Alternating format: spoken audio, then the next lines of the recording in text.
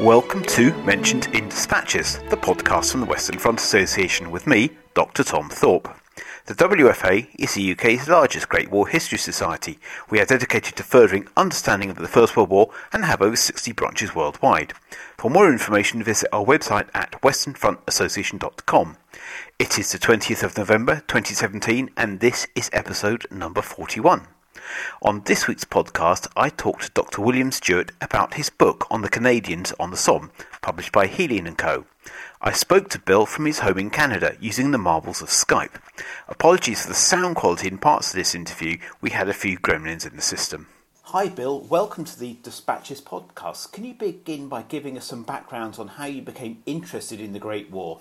Certainly. It was really arose when I was an undergrad. I don't have any family that served in the First World War. They were either too old, too young, or too foreign. But I was intrigued by the issue of how did the Canadians perform as well as they did in the First World War, given their rather undistinguished antecedents. And I went on and did a master's degree exactly on that topic. Changed careers, spent 25 years in high tech as a VP and senior consultant, and decided to go back to school, graduated from the University of Birmingham with a PhD, and my first topic was on controversial Canadian general who served on the Somme. So why did you come to write a book on the Canadians on the Somme as distinct from anywhere else? Well, when I was doing the research for that first book, I was struck by how little had been written about the Canadian experience. And this is surprising, especially given it was the second longest and second costliest the Canadians fought, and that it engendered sweeping changes in the way the Canadians fought, were trained, were administered. In contrast, there are 5 books on the Australian experience on the Somme published in the last 20 years. There's essentially nothing been done on the Canadian, and I thought it was an important topic that needed attention. So when we come to talk about the Canadians on the Somme, what formations are we talking about? Well, there's essentially 2 separate groups. So there's the Canadian Corps, which consisted initially of the 1st, 2nd, and 3rd Canadian divisions. It moves into the line on the 31st of August and leaves on the 17th of October. The 4th Canadian Division had arrived overseas on the continent in mid-August, but it needed a couple more months of seasoning and training, so it didn't move to the Somme to mid-October. It briefly served under command of the Canadian Corps, but when the Corps moved north to the Vimy sector, it remained behind and served under the British Second Corps until the end of the campaign. Bill, before we examine the Canadians on the Somme, can you give us an idea of who these Canadian men were? So the pre-war, the Canadian military consisted of a 3,000-man permanent force, the equivalent of the British regular army.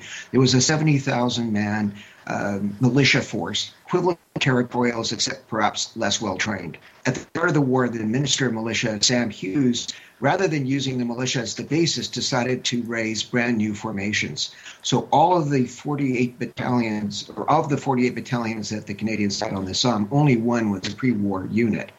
These are all volunteers. The majority of the men were urban. There were certainly some voyageurs, ranchers, hunters, etc., but they were a minority. Most of the rank and file were British-born, although many would have come over as infants or as small children. Officers, predominantly Canadian-born, they're pretty much all militia officers or civilian officers that were promoted from the ranks. Of the senior combat officers, that's those of lieutenant colonel and above, almost 80% are from the militia. Only about 14% are permanent force officers, and there's only 3 British regular army officers in command positions. However, there are considerable numbers of British staff officers. Pretty much all of the senior staff and many of the junior staff officers are staff-trained British regulars, and they are on the whole superb. 3 of the future chiefs of the Imperial General Staff during the Second World War served in the Canadian Corps. Now, when I read your book, I've noticed that the Newfoundland Regiment seemed to be absent from your discussions. And obviously they took a major hammering at Beaumont Hamel on the 1st of July. So what's the story here? At that point, during the First World War, Newfoundland was not part of Canada. It didn't join Confederation until 1949. The Newfoundland government was determined that their contribution was not going to be subsumed into the larger Canadian contingent. So that served separately. Would become the Royal Newfoundland Regiment served with the 29th Division through the war. What exactly did the Canadians do on the Somme? What battles were they involved in over the 141 days of the engagement? So the Canadians first go into the line on the 31st of August. Their first major engagement is the Battle of Flers-Courcelette, the introduction of tanks, of which 6 served with the 2nd Canadian Division. Canadians performed well in that battle. They advanced 1,000 yards, took all of their objectives, and then, based on last-minute orders from the Army Command, launched a second assault later that afternoon and took the town of Courcelette along with 1,000 prisoners. And this is rather amazing kind of result, and given that orders on the Somme typically took 24 hours to be executed because of the communications issues, so that the Canadians were able to pull this off with such short notice. I think it was an indication of how well prepared they were when they arrived on the Somme. However, things didn't go as well from that point on. They did participate in the Battle of Thiepval Ridge, where the famous fortified position of Thiepval was captured on the 26th of September. The Canadians took 2 of the 3 lines that they were tasked to take.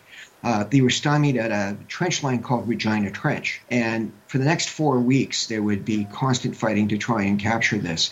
Canadians made 2 attempts on the 1st and 8th of October that were costly failures. And by that point, the Canadian Corps was burned out. It had suffered over 18,000 casualties, was not receiving enough replacements, and its combat effectiveness was severely worn down. It was transferred to the Vimy sector, and the 4th Division remained behind. The 4th took part in the attack on Regina Trench that captured most of it on the 21st of October, and then participated in one more major attack on the 18th of November, the capture of Desire Trench, in what was arguably some of the worst conditions on the Western Front. It was in a sleet snowstorm that resulted in a very high number of wounded soldiers dying because of the cold and the wet. So when we actually look at how the Canadians experienced the Somme and what they went through, what sort of broad themes emerge from your book? Well, the first is the difficulty of command. Generals were operating in Stygian darkness. The communication systems were very slow. The information they received was often inaccurate, was fragmented, was greatly delayed. And as a result, it was just very difficult to command. I'll give you an example. Arthur Currie, commander of the 1st Division, who later ended up commanding the Canadian Corps, and arguably one of the better Corps commanders on the Western Front, made 6 major decisions on the 8th of October, one of the failed attacks on Regina Trench.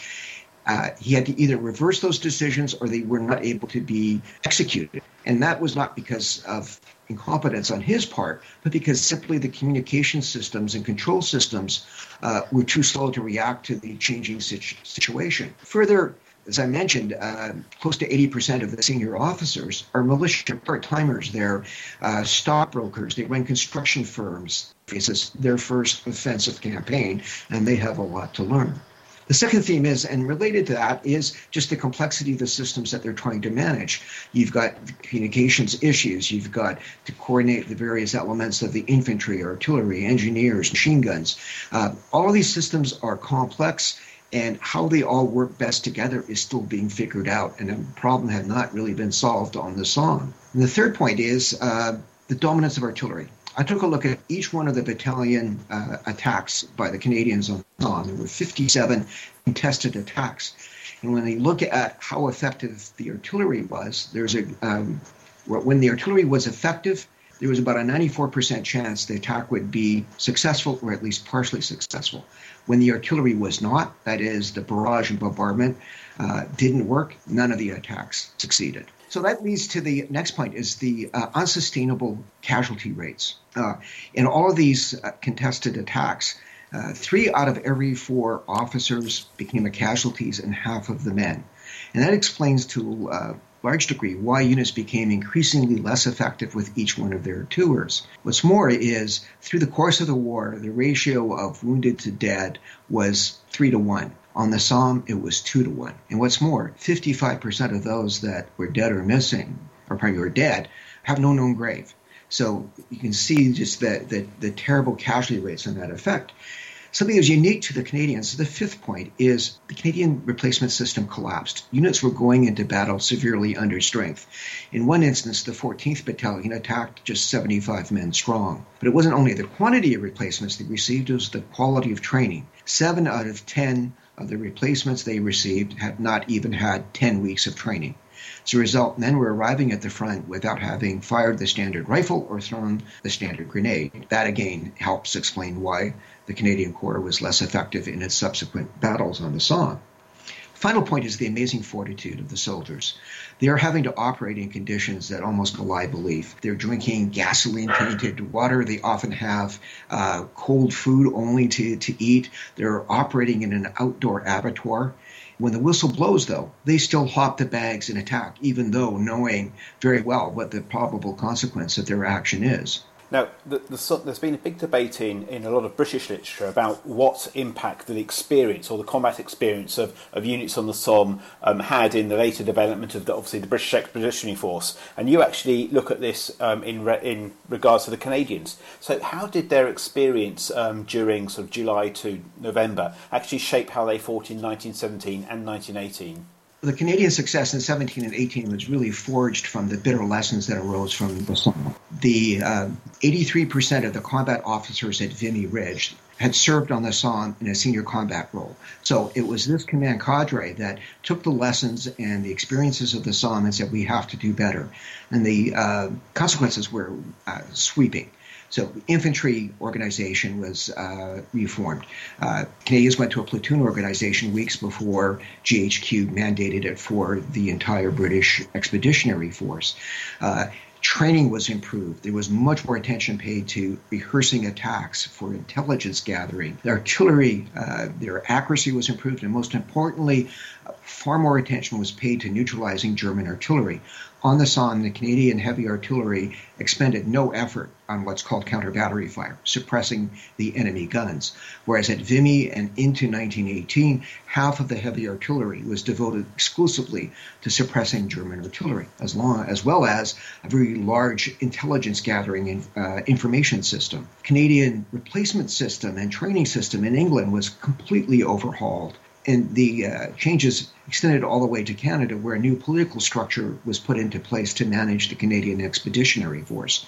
So similarly to what happened with the BEF, the Canadian Corps underwent massive changes, which was really the foundation of the success of 17 and 18. Because one of the interesting things from your book I was thinking about was there a distinct Canadian experience in terms of improvement as distinct from the BEF? Because obviously they used the same kit, but the Canadians had this sort of sense of corporacy, and they had a very much a sense of that they could pretty well organise and structure their units as they chose. Yes, the Canadians, in a sense, they're a semi-permanent formation. As a result, they can start developing things like a corps doctrine.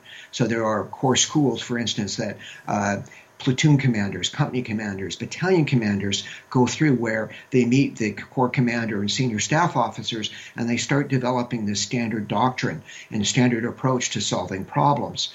And as a result, the Canadians were able to develop a sense of trust that they understood how the system worked. They understand their neighbors. They knew how they worked, which was, I think, a significant advantage over the standard British formation, where divisions were transferred between corps. We would serve for a couple of days and then move to another corps where there would be a different system. Canadians, because they served together, were able to develop this cohesion and this common approach. And were the Canadians affected by the reorganisation that happened in a lot of British formations, where the number of infantry battalions in a brigade was reduced from 3 to 4? No, actually, so there was a bit of a controversy. So the British government actually approached the Canadians about forming a second corps. And that corps would be produced from a 5th Division that had been formed in England, and as well as pulling those extra battalions out of each brigade, so that you would be 2 corps of 3 divisions each. Currie, at that point, the commander of the Canadian Corps, pushed back really hard against that and said that it was actually a very inefficient way of doing things, that instead you keep the Canadians at 4 battalions per brigade, actually add 100 extra men per battalion. He got increased the size of the machine gun battalion, formed engineer brigades. So One of the challenges on the Somme, which I obviously didn't have a chance to get into, is there was really poor command policy in that the infantry was required to do all of this extra work. The engineers provided the foreman to get the work done, but the infantry had to do the digging. It was really inefficient. It wore the infantry out. They hated doing it. And Currie was able to persuade GHQ to allow the Canadians to form engineer brigades of about 3,000 men strong, so that during the 100 days, the Canadian infantry didn't have to provide work parties. They were just devoted to either resting or training when they were out of the line. So that, was one of the ways that helped contribute to the sustained excellence of the Canadian Corps during the 100-day campaign. And finally, Bill, where can people get your book? I know Christmas is approaching and we're all looking for presents. So where is your book available? It's available at the Hellion & Co. website. You can get it at Amazon or any of the leading bookstores. That's great, Bill. Thank you very much for your time. Thank you. You have been listening to the Mentioned in Dispatches podcast from the Western Front Association with me, Tom Thorpe. Thank you for all my guests for appearing on this edition. The theme music for this podcast was George Butterworth's The Banks of Green Willow. It was performed by the BBC National Orchestra of Wales, conducted by Krish Russman, and produced by Biz Records. This recording is part of a collection of orchestral works by Butterworth performed by the BBC National Orchestra of Wales and supported by the Western Front Association. This is available from all good record stores under the record code BIS2195. Until next time.